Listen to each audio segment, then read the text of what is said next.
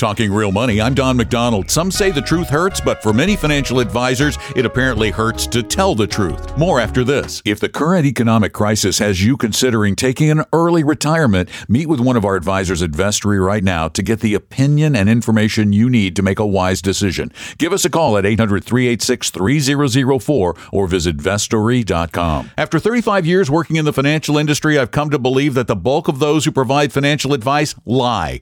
It's as if telling the truth is physically painful, although telling the truth about their investment vehicles and practices might be fiscally painful. Money management lies take many forms, from outright untruths like those uttered by indexed annuity salespeople who proclaim you can get the return of the stock market with none of the risk, to those who lie by omission, neglecting to share the costs and risks of investments, except through mandatory disclosure documents that they know you won't read. Take Morgan Stanley, for instance. The SEC fined them because their brokers have been selling clients on the benefit of fee-based wrap accounts, implying that they would only be paying an annual fee while also charging those clients trading fees. Of course, their brokers will claim it was an honest mistake, just like an acquaintance of mine who works for Morgan Stanley, who, when I question him about fees, claims they only charge 1% when their SEC disclosure form states, quote, "You pay us an asset-based fee for our services at a maximum annual fee rate of 2%.